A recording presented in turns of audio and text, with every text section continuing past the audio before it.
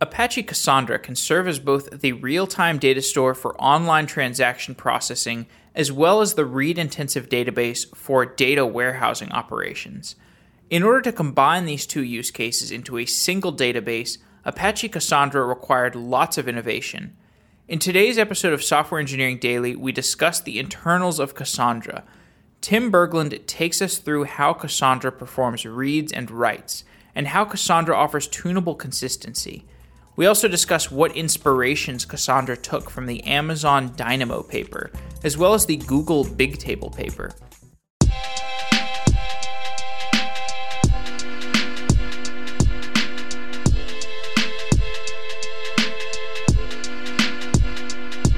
Tim Berglund is an engineer with DataStax, a company that develops and provides support for the Cassandra database. He will be hosting training sessions for Apache Cassandra at the upcoming Strata Plus Hadoop World in San Jose, and Apache Cassandra will be the focus of our conversation. Tim, welcome to Software Engineering Daily. Thanks, Jeff. It's great to be on the show. And I should say, technically, I'm not an engineer for DataStax. So what I'm going to do is get rid of all my credibility with your audience right up front. Mostly, I'm a manager. Now, I do write code, and I am responsible for a lot of training materials. We'll talk about that. I certainly have a background as a developer, but I don't work for DataStax as an engineer. We still have lots of cool stuff to talk about, though, so don't worry. Absolutely. We'll consider that an eventually consistent introduction. Exactly. So with that in mind, what is Cassandra? All right, great question. Cassandra is a distributed database. That's probably the simplest way to think about it. If you like the term NoSQL, then it definitely fits into that category. It's one of these non-relational or post-relational or databases that happen not to use a relational data model. And in that universe of databases, there's, once you go outside the relational camp, there are a couple of characteristics I think are helpful to think about. One is, are you built for scale or not? Cassandra, absolutely. Cassandra is built for scale, period. And in terms of data model, it has what I would describe as a tabular data model. It presents in a very familiar way to a relational developer, kind of looks like the relational model is kind of winking at you. It's not relational, but you store data in rows and columns, and there are data types and select queries and insert queries and things like that. And Cassandra can serve as both the real-time data store for online or transactional applications. It can also serve as the read-intensive database for data warehousing operations. You kind of touched on this in terms of the data model, but how does Cassandra achieve this combination of features where it can exist as both the real-time data store and the read-intensive database for data warehousing? Great question. So, give me a minute on that one. That's you kind of pressed a button there. There's a lot to talk about. Now, historically, and you heard this more in the early days of Cassandra 4 and 5 years ago, but Cassandra has always been thought of as a database with amazing write performance. And the downside of that's cool, by the way, because usually writing is a lot harder than reading in a database. That's always true in relational databases. So that's kind of neat and a curiosity, and gives you access to lots of applications you couldn't use to build things with otherwise. The downside of that is people have kind of taken that to mean, well, it must be slow, it reads. That's not really the case. But let's kind of take the write performance first. The secret to the write performance has to do historically with the fact that when you zoom into a particular node in this distributed database that's taking writes, there's under the covers a thing called a log structured merge tree. And really what that means is writes get batched up in memory for a short period of time and then written out sequentially in these immutable data files. So everything about that write path is aligned towards getting the best performance out of the I/O subsystem possible. You're never, for example, seeking to a place on disk and changing something in place and then moving on. You're always doing this nice, fast sequential write. So that's how you get the fast write performance. Now, read performance, on the other hand, sort of comes out in the wash. You still end up getting real high performance read performance. What you don't get, you said using Cassandra as a data warehouse, what you don't get out of this system is real flexible ad hoc reads. So if you want truly ad hoc analytics on top of your transactional data, you're going to layer some other kind of system on top of the Cassandra data.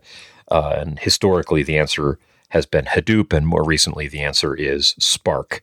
That we've done some interesting things in the training department with respect to running Spark on curriculum. And I've got a 90-minute conference talk I do where I live code a little Spark application on top of Cassandra data. But that's the answer for the ad hoc stuff.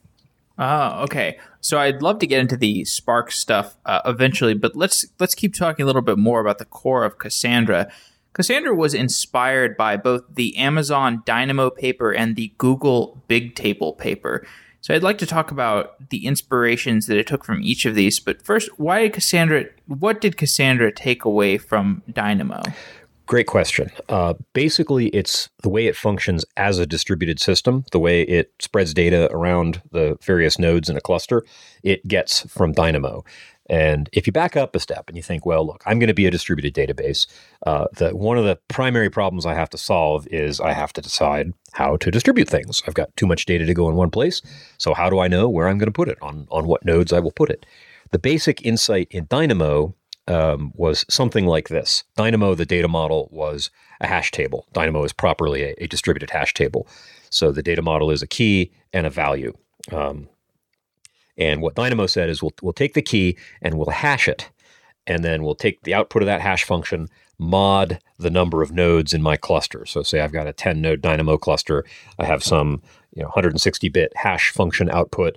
That number mod 10, and that's the node that I'll write that key to. Likewise, when it comes time to read, I read a key, I hash the key, I mod that hash function output by the number of nodes, and that tells me what node I go to get the stuff from. And that's just in a nutshell distributed hashing, and Cassandra gets that from Dynamo. Now, I should mention, if you have just freshly read the Dynamo paper, and then you go watch like some of the online training my team has done on how Cassandra does that. They're a little different, but in spirit, they're really the same thing. And that's clearly the influence of Dynamo on Cassandra is the distributed hashing. So the distributed hashing, or it's also sometimes called consistent hashing, have there been any methodologies or tactics around distributed hashing that have evolved since the time of the Dynamo paper? Yeah, there's been. I don't know that I would say evolved.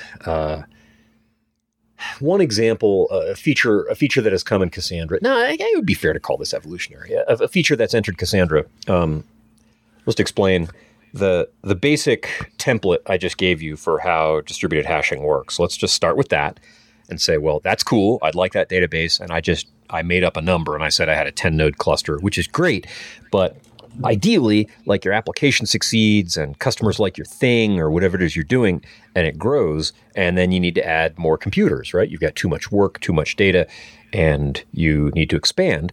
And you'd like to be able to do that without like taking the cluster down. I mean, there just isn't, scheduled downtime isn't really a thing that you can design into a system anymore. So those were nice days, but they're gone.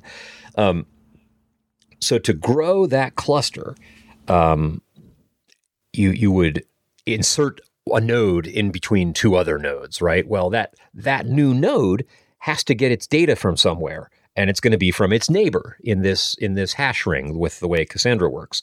And so what you're going to do there is you're going to say, well, Mr. Neighbor node, you've got 3 terabytes of stuff, and I need 1.5 of them.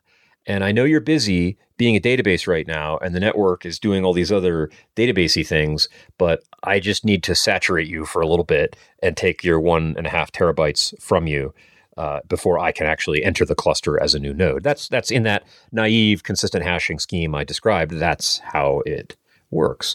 And you can do that. Okay, that's not like it's fundamentally broken. You can throttle the data rates and all that kind of stuff. But a feature that Cassandra has grown is something called virtual nodes or vNodes. And basically what that means is instead of saying, if you could just imagine a ring, this is a podcast, so I can't draw you a picture, but imagine 10 nodes drawn in a circle.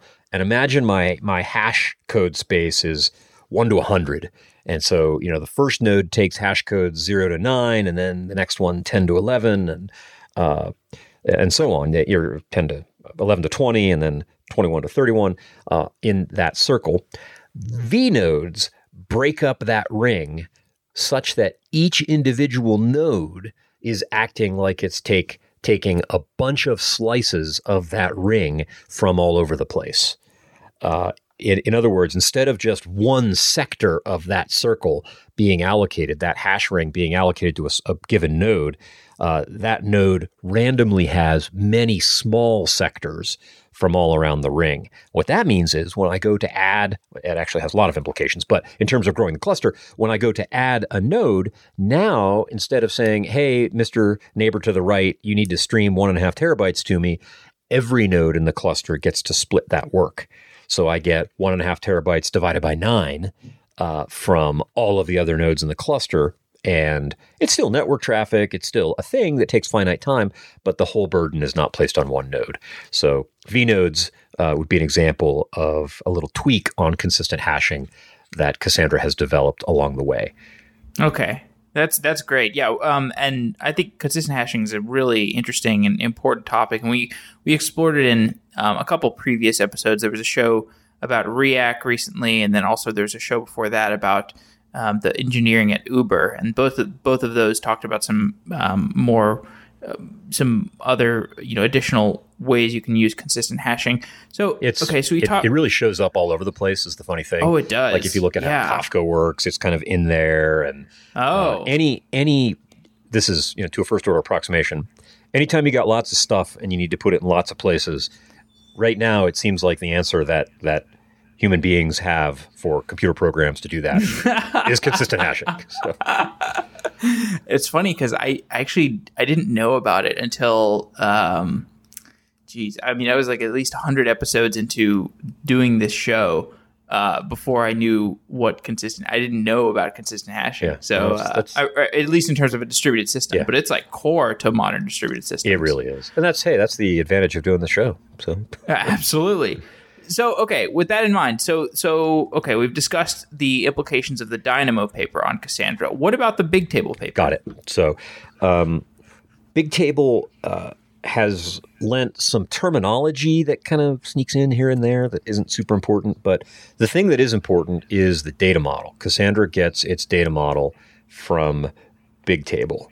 Now, must proceed with caution here because it used to be true prior to, Cassandra 0.6 that the statement I just made was uber meaningful. Like if you knew the Bigtable data model, you knew the Cassandra data model, and you were off to the races.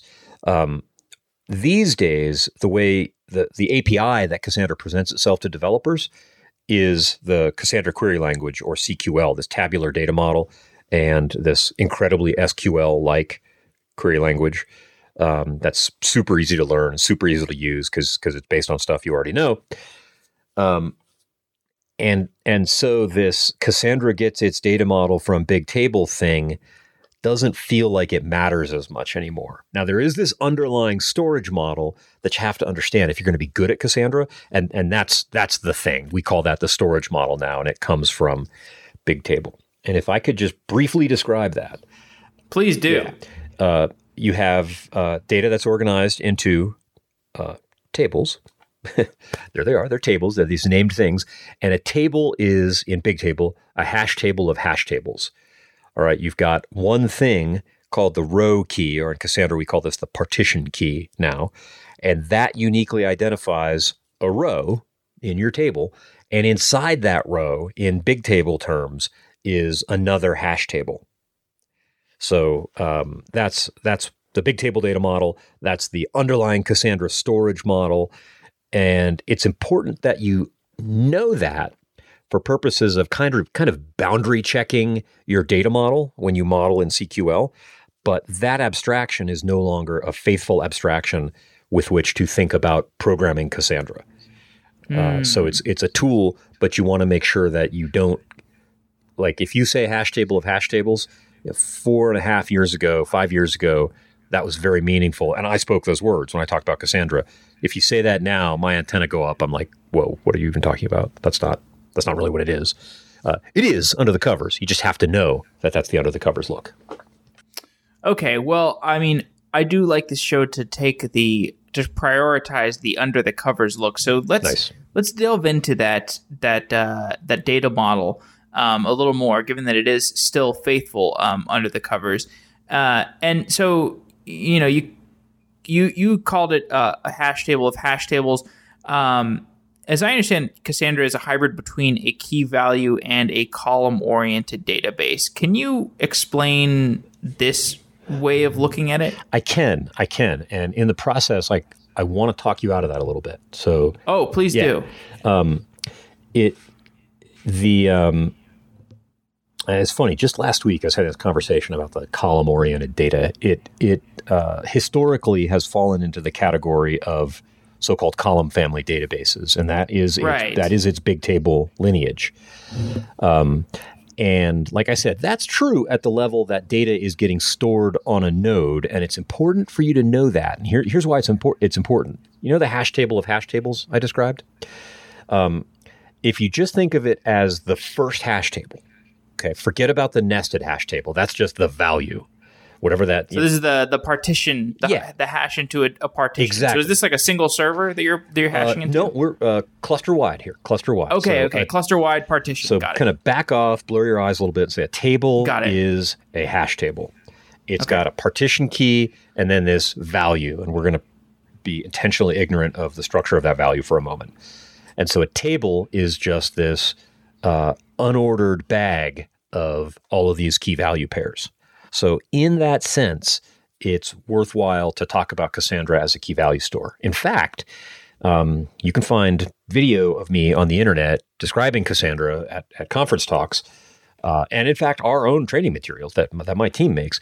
Early on in describing how Cassandra works as a distributed system, I always talk about it as a key value store. So it's not one, but that's at that level of the table. The partition key is the key, and then there's this value thing.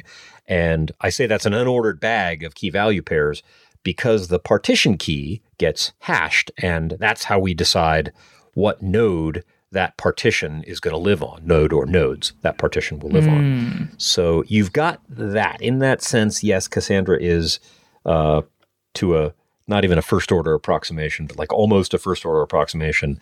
It's like a key value store. Now, let's dive into the what's inside a partition thing. At the storage engine level, or the in historical terms, what we used to call the thrift API, and what some people still call the thrift API level of the data model, the value in that hash table inside that partition, that's again another key value store. That's the embedded hash table. Now, the thing is here's why it's important for you to know about this. That outer hash table, the partition key and the value, that thing, there can be arbitrarily many of those. If your table gets too many rows or too many partitions to it, add computers to your cluster. It'll be okay. You can't realistically make that too big. The inner hash table, at this low level thinking here, that can get too big. And if you put, 100,000 or 1 million key value pairs in there, you might start to regret putting more. So at that level, that detail is important. And when we get up to the programmer level of using CQL and creating a data model, then there are some things that, some reasons we're going to have to know about that inner limitation. Okay. Well, so without spending too much more time on the data model, I guess we can zoom out and maybe we'll come back to the data model and touch on it in other topics. But so Cassandra was built from the ground up with an understanding that hardware failures can and do occur. How did this affect the construction of Cassandra? Good question. Well, Cassandra had already decided to be a distributed database. The assumption was, again, I've got too much stuff to put in one place, or one thing can't be reliable enough, so we're going to move our data. We're going to have our data spread among many computers. So enter consistent hashing, basically, and that whole mechanism. So you're kind of there already.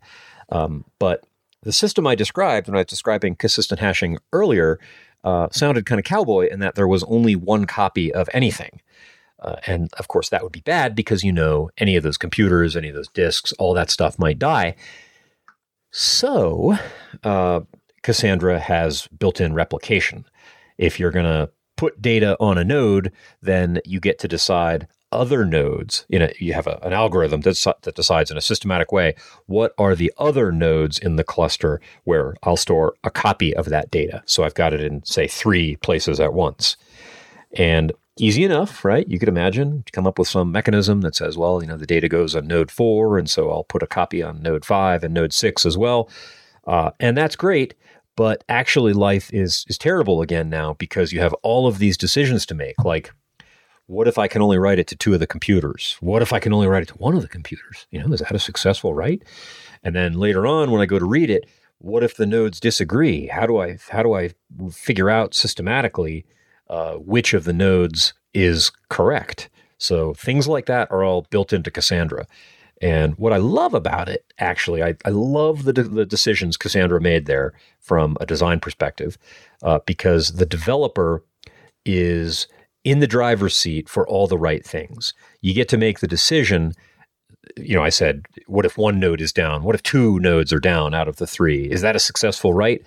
Well, hey, that's up to me. I'm the developer. I'm going to make the decision about I'm going to make an intentional trade-off as an engineering decision here.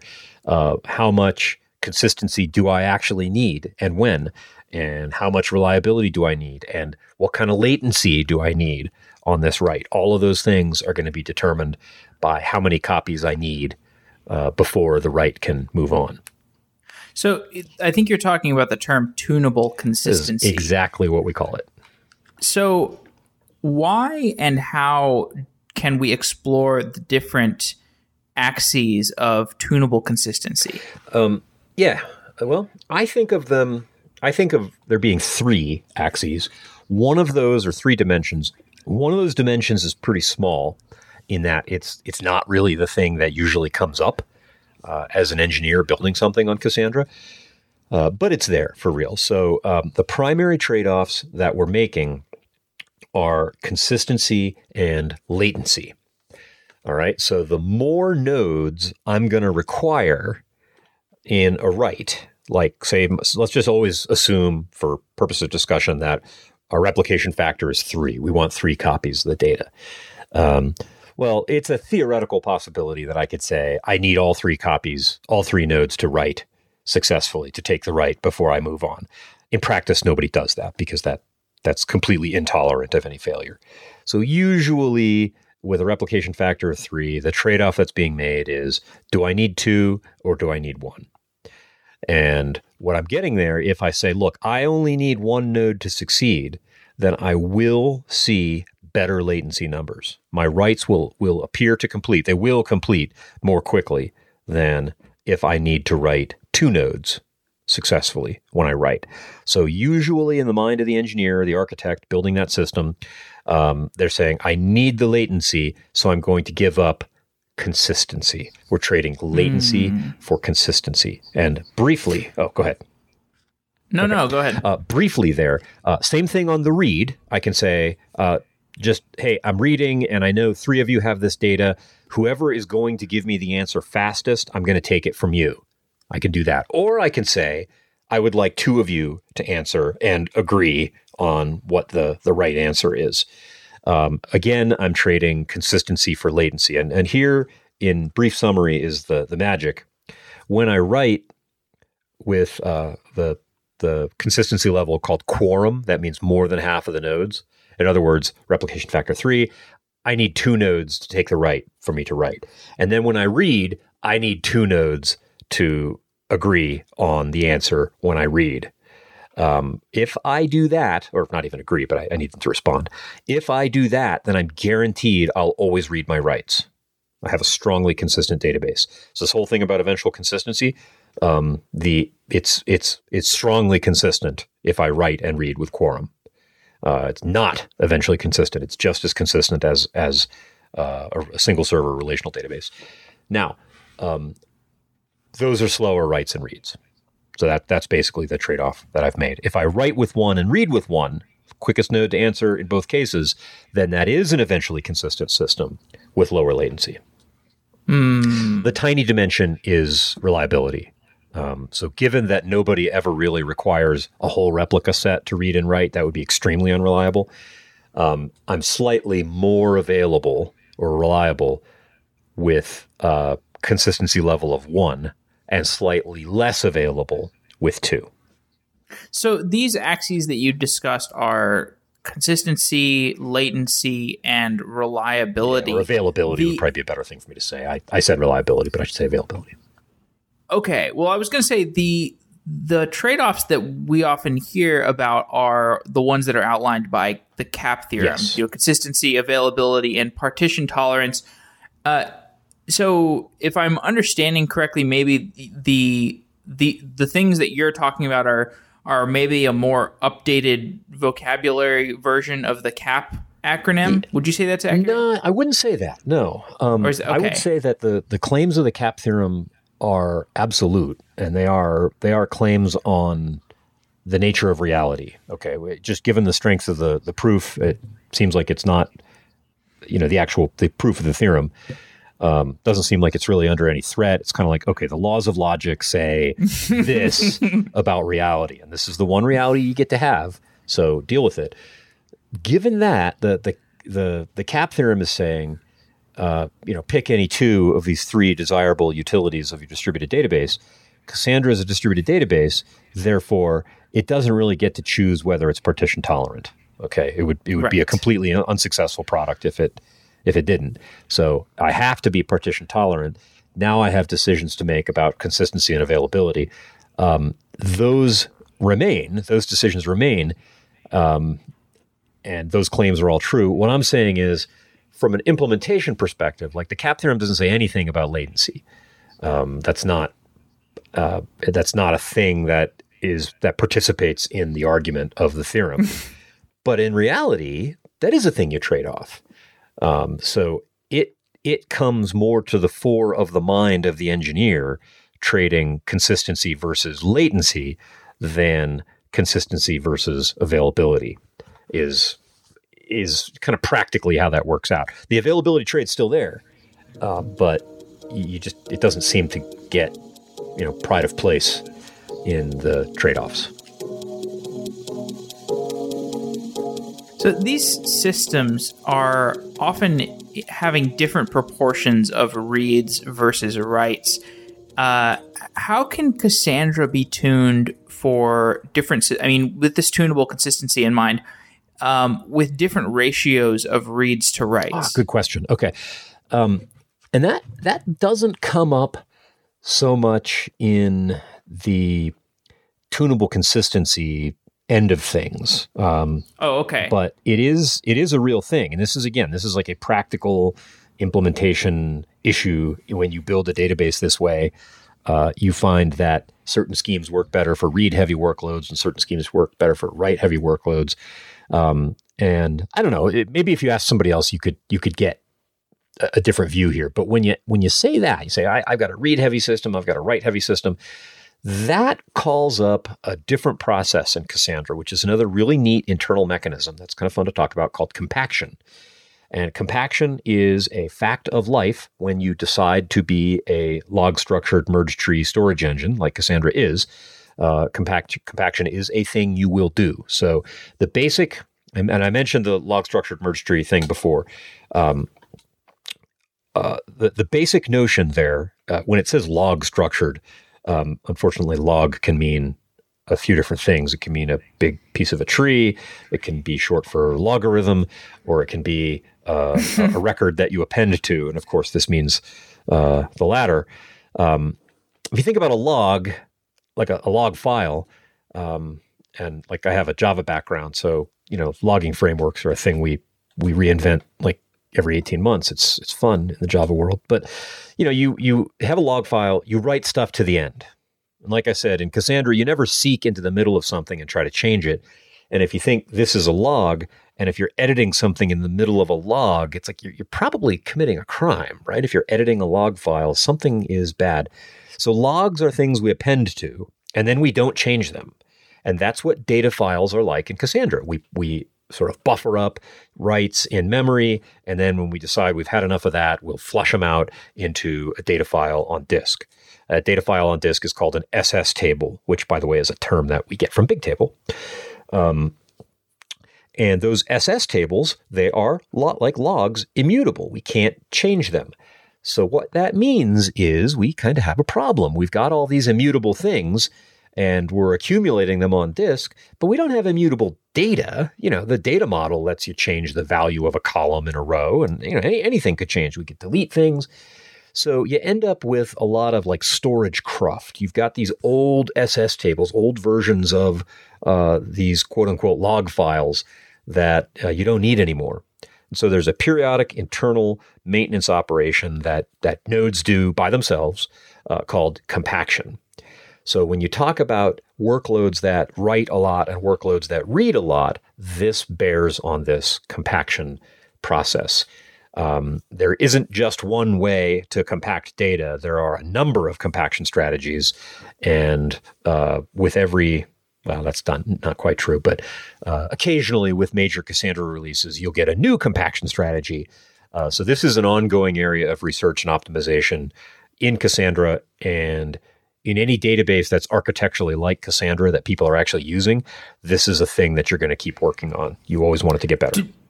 Do these compaction strategies evolve in parallel to how garbage collectors evolve? Not exactly, and like not intentionally. There's clearly an analogy there because you are collecting garbage, but like, you look at JVM garbage collectors, they only look like Cassandra compaction strategies if you push it. You wouldn't look at one and say, "Oh, hey, look, they obviously got that from there." It's more like, well, I have stuff and I don't need that stuff, and this stuff changes a lot, this stuff doesn't change a lot, and then let's make it all better. So at that level they're the same, but that's about as far as it goes. Okay. Well, okay, so it's talking in a more I guess applicable way to the end user. Can you take us through the process of writing to Cassandra? Just like a simple write, what occurs from top to bottom? Oh boy, you got it. Okay. Now, let's take it from the language driver. Okay, so we'll we'll talk Java because it feels like home to me. And you've got some. Me too. Good. It's an uncomfortable home. Lots of bad memories. But, it's the only... It was an abusive childhood. It was, but you still go home for Thanksgiving, don't you? Now, there's a query that gets executed against the Java driver in the application, and that query gets sent over a socket on a particular port to where? Well, it's a distributed database. So right away, we've got a weird question to answer. What node are you going to send it to? Well, that driver is able to connect to some node. It needs to start by connecting to some node when the application boots up in the database, and it'll get from that node a list of the addresses of all of the nodes in the cluster. Maybe it's 3, maybe it's 300. It could be changing over time. The driver has to stay up to date, but the driver will load balance for you. So as soon as that query gets sent to the cluster, already the driver has had to make a decision about how to do that load balancing. That's configurable. Like that's a 15-minute topic or 20-minute topic in good curriculum about how all that works. But you pick some dang node in the cluster, you send the query there. That that node has just assumed the role of coordinator. Now, it could have been anybody. There isn't any central node in Cassandra. Every node is a peer. There is no master. There is no single point of failure. But that node, which is just like all the other nodes, has coordinator duty. And of course, what it doesn't know is that all of its comrades in the cluster are probably also coordinating all the time, right? So driver sends query, load balances, sends it to a node. Node says, okay, I'm the coordinator. The coordinator is going to look at the the write. You said this is a write. And it's going to say, all right, this is a write to this partition key. Now, that partition key is probably going to be, well, in a lot of cases, it ends up being a UUID. That's pretty common for reasons we can talk about later. So here's this partition key. It's a UUID. And the coordinator says, let me hash that. I'll run it through the hash function and mod the number of nodes. And then it'll say, all right, this is the node it goes to. It goes to node 53. But we're replicating, so it also goes to node 54 and 55. So the coordinator is going to open connections to those three computers and say, I'm going to send it to 53, 54, and 55. And then I'm going to wait. Now, we got a lot of balls in the air already. The client, we have no idea what's going on there. I haven't said if the client has moved on or is happy or anything. In fact, the client is still blocked on this write. Nothing has moved on. The coordinator's got the write. It's forwarded it to those three nodes. And from the coordinator and the client standpoint, they're all waiting. Now, let's jump over to the nodes that got that write. So zoom in on those guys. Node says, okay, good news. I have a write coming in. For purposes of simplicity, I'm going to ignore any caching that might be happening. There's some caching that could be happening, but just pretend it doesn't. Sure. So we won't update any caches here. All right. So the node has to do two things right away. It has to put that in this in-memory structure called a mem table. Before, when I was talking about log-structured merge trees, I said it gets cached in memory. That mem table is that in-memory structure. It's buffering up writes before spooling them off to disk. But it would be kind of dangerous if there were no disk I/O at all. So as it writes to the mem table, it also very quickly appends it to a structure called the commit log. There's very little computation. It's just this append-only thing. Just kind of, there's the mutation event, stick it on the end of the commit log. And as soon as that write succeeds to the commit log, that is, the operating system reports that the disk hardware has done the write. And anybody who knows anything about disks or operating systems or operational things knows there's just layers upon layers of lies that could be happening there. But anyway, Cassandra says, okay, I did the write. It's in the commit log. It's written to disk. It's in the mem table. I will tell the coordinator that I'm done. So that node says back to the coordinator, gotcha, we're all done here. Now the coordinator, this is where the consistency decision is made. If the client said, I want consistency level 1, then as soon as one of those answers comes back, the coordinator can say, hey, client, you can unblock. Your write has succeeded. If it was, in this case, say quorum, then the coordinator would be waiting around for the other write. And when it got 2 writes, it would say, client, you may unblock. Assuming replication factor. Yeah, which is true for all this. All right, almost done. Let's go back onto that node. So, and that really is the write, by the way. But at some point in the future, enough of those writes into this mem table thing that's in memory, memory will run out, and so that mem table will get flushed onto that disk structure, that immutable data file called the SS table. And that's right. the very end of the write. Sure. Okay. And, for listeners who want a read walkthrough, I mean, I think a read is fairly simpler, and I think we walked through it in the React episode. I'm not 100% sure, but I'm pretty sure that Cassandra reads similarly to how React does. I don't think I'm fuzzy on React. It's been about 4 years, okay. But the read is actually harder than the write. That's it is. The weird thing about Cassandra. Yeah, that's not true of most databases, but it can write faster than it can read because it does less work on write. So let me make this quick. Yeah, please walk us through that. So the driver, the coordinator, all that's the same. Okay, the coordinator is quote unquote randomly selected by the driver. It gets the read and it says, okay, I've got work to do. This read is for this partition key. That means, again, we'll say 53, 54, 55, those nodes in the cluster, this random cluster we're making up, and it will forward that read request to those 3 nodes.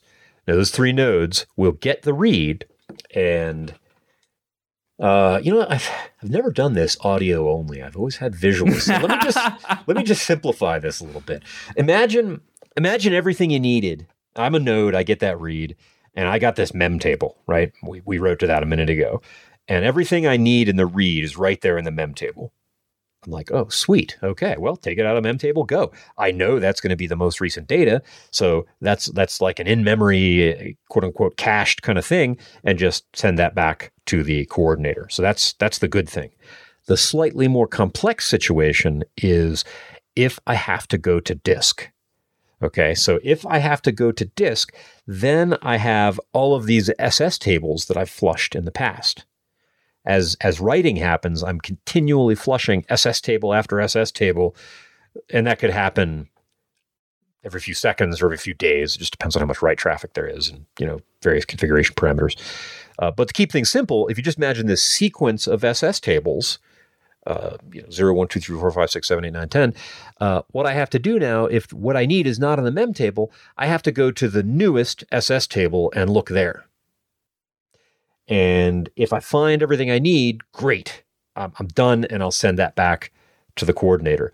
What if I only find some of what I need? That's when it gets kind of cool. I could find nothing, or I could find like just a couple of the columns of a 6-column read or something like that. Well, then I'll read those out of that SS table, and I'll keep going back in time, looking in SS tables until I've assembled all of the columns I need from the partition read, and then I can be done. Okay. Two things here, and I'll kind of count these as for further research, and probably not good to dig into them here. But the compaction matters a lot here. This is why the smarts of the compaction strategy are going to try to ideally make it likely that all of the stuff I'm probably going to have to read is going to be in one place. Because I don't want to have to go skipping around to 15 different SS tables to get me an answer. So I'm trying to avoid that. And the compaction strategy is our friend there. Also, there's a nifty data structure called a Bloom filter. Now, obviously, Wikipedia is the place you go for computer science questions. So you can get a great account there. I think there's also video of me at a OSCON maybe in 2013. I think 2013, where I did a talk called "Data Structures You Need to Know," where I get perfect. We'll put that in the show notes. If it's for real, put it in the show notes. If it's not for real, make sure everybody knows I talked about something that's not real. But I know I gave this talk at OSCON. I think the video's there, and I give a little. Well, that's what a Bloom filter does, right? It tells you if something's not real. It tells you if something is definitely there, or right. Definitely not there, or probably there. And that's me. I'm saying it. The link is probably there. Go check. And that's what a Bloom filter does. It's an in-memory data structure that tells you you should look here. It's probably here, or don't bother. It's definitely not. Mm-hmm. Okay. So, all right. I think we've talked about the read and write enough. Right? If I'm clear, that's I kind of lost. Okay, there's always more to say, but that's the basic picture. Absolutely. Yeah. So, okay. Well, you know what? You touched on this when you were discussing the write, and this is one thing that I find interesting about Cassandra is there's no leader node. There's no like name node type of structure. All of the nodes are somewhat created equal. And I want to get an idea for what are the characteristics of a distributed system that need a name node type structure versus a distributed system that does not need a unique node. Because, like Hadoop, for example, Hadoop needs a name node to orchestrate things. Right. So is this a question that you can answer? I can talk about it. I mean, in the strictest sense, there's. I'm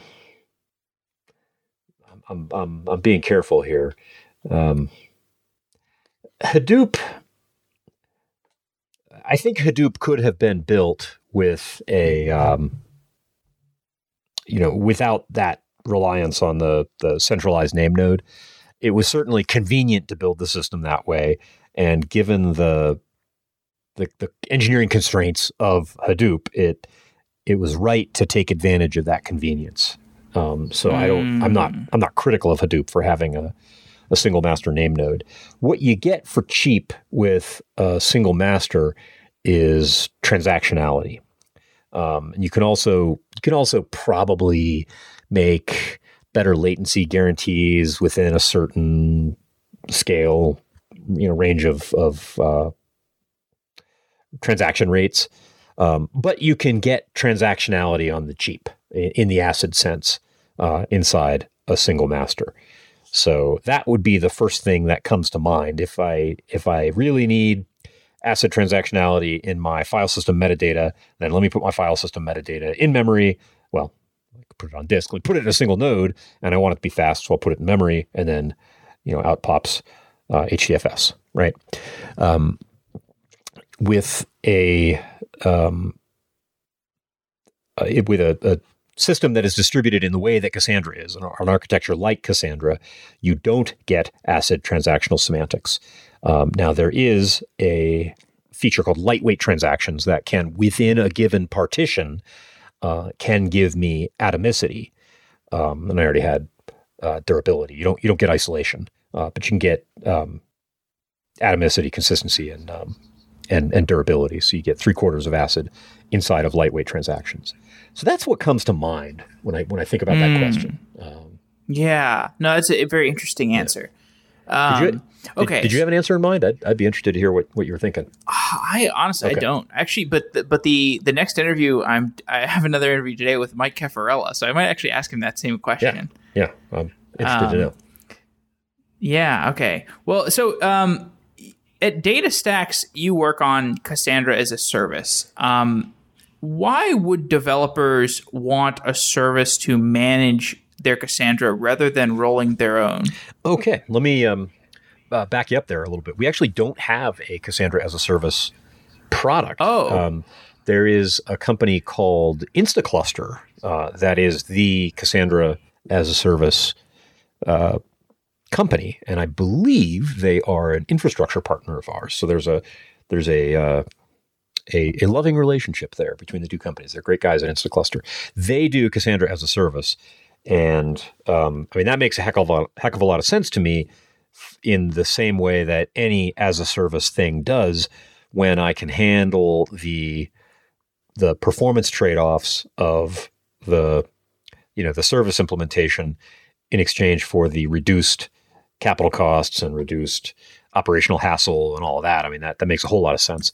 So as long as I can get that as a service thing, in EC2 along with my application farm or whatever, then it works great.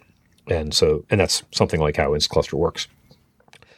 Okay, sure. So I apologize for doing more research into Cassandra and less research into DataStax. But so what do you do at DataStax? I'll say what the company does, and I'll say what I do. And of course, absolutely. Now that we're talking about my employer, we have the safe harbor hashtag. Everything I'm saying is my opinion, and I'm not speaking for DataStax here. Of course.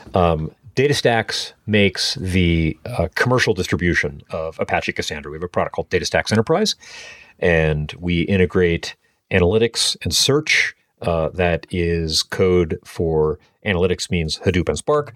Search means basically Solr, integrated with Cassandra. So you can do full text searches through a CQL query across indexed columns in a table. It's really amazing.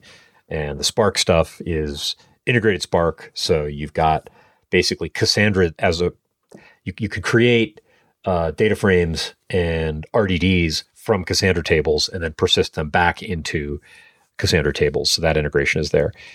It's also got other things like security that enterprises typically want. There's an in-memory feature.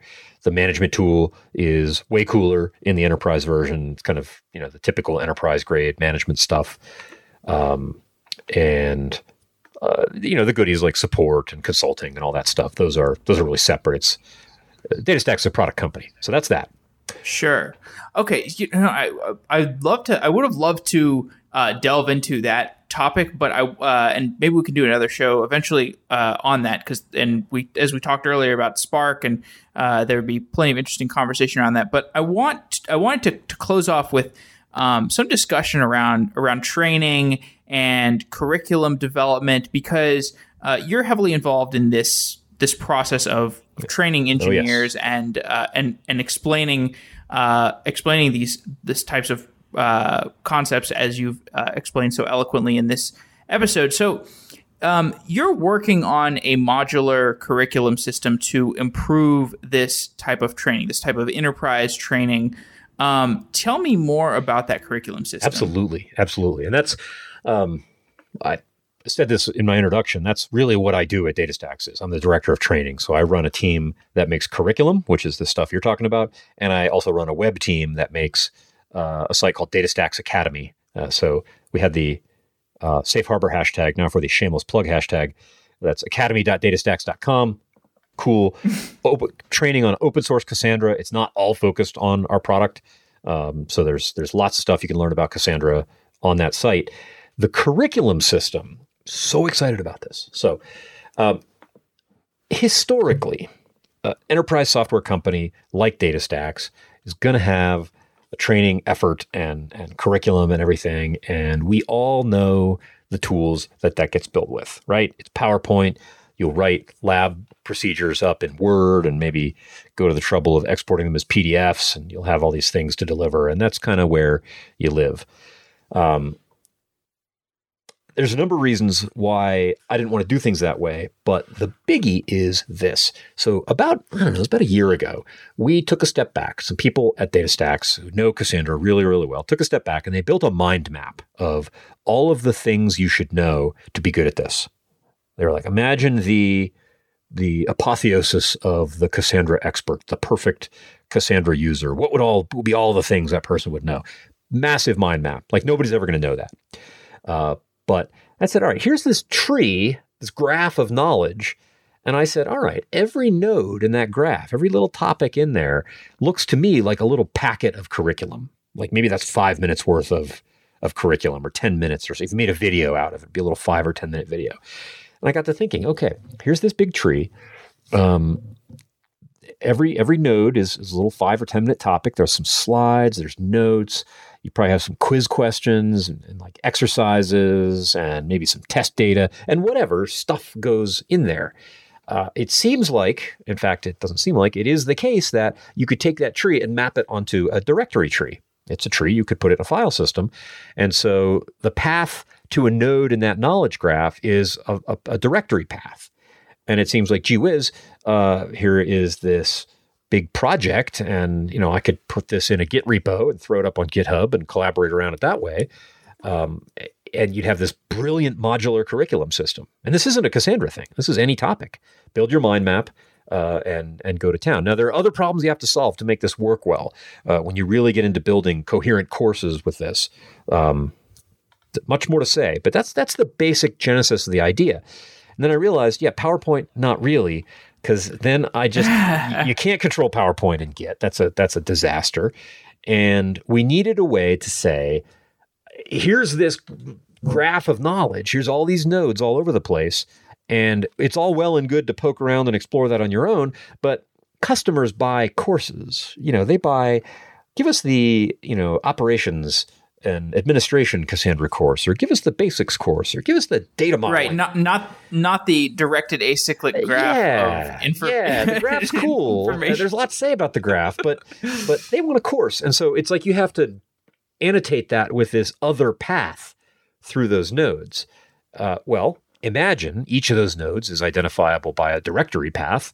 And so what we've built is we've built a little custom build. It's a Gradle plugin, which, if you know some of the stuff I've done, it should come as no surprise that it would be Gradle.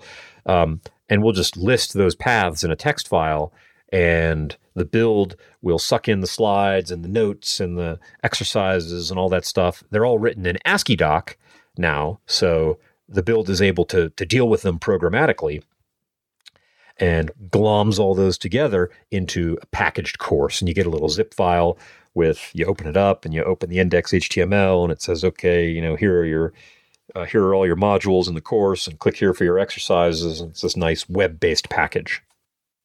Okay. So that makes a lot of sense. It sounds like a really cool project. And you're going to be doing some training at Strata plus Hadoop in March. Are the resources that you can create from this curriculum system, will they be utilized in your training there? That is correct. They will. It is our plan as of right now. Let's see, today is the 18th January. Yes, it is our plan as of right now for all of that training to be delivered from this new next generation curriculum. My team's in the process of rebuilding and modernizing and bringing content up to date and porting into this new system all at the same time. So should be the case that all this is the new stuff, and we'll be able to distribute that web-based content as a zip file to anybody who comes. Great. Well, that seems like a good place to close off. Tim, thanks for coming on to Software Engineering Daily for a really illuminating discussion of Cassandra. I hope the listeners will check you out on your YouTube videos or at Strataplus Hadoop in March. Thanks for coming on, and you're welcome to come on in the future if you want to talk more about data science. Jeff, my pleasure, and I'd love to be back. I look forward to it.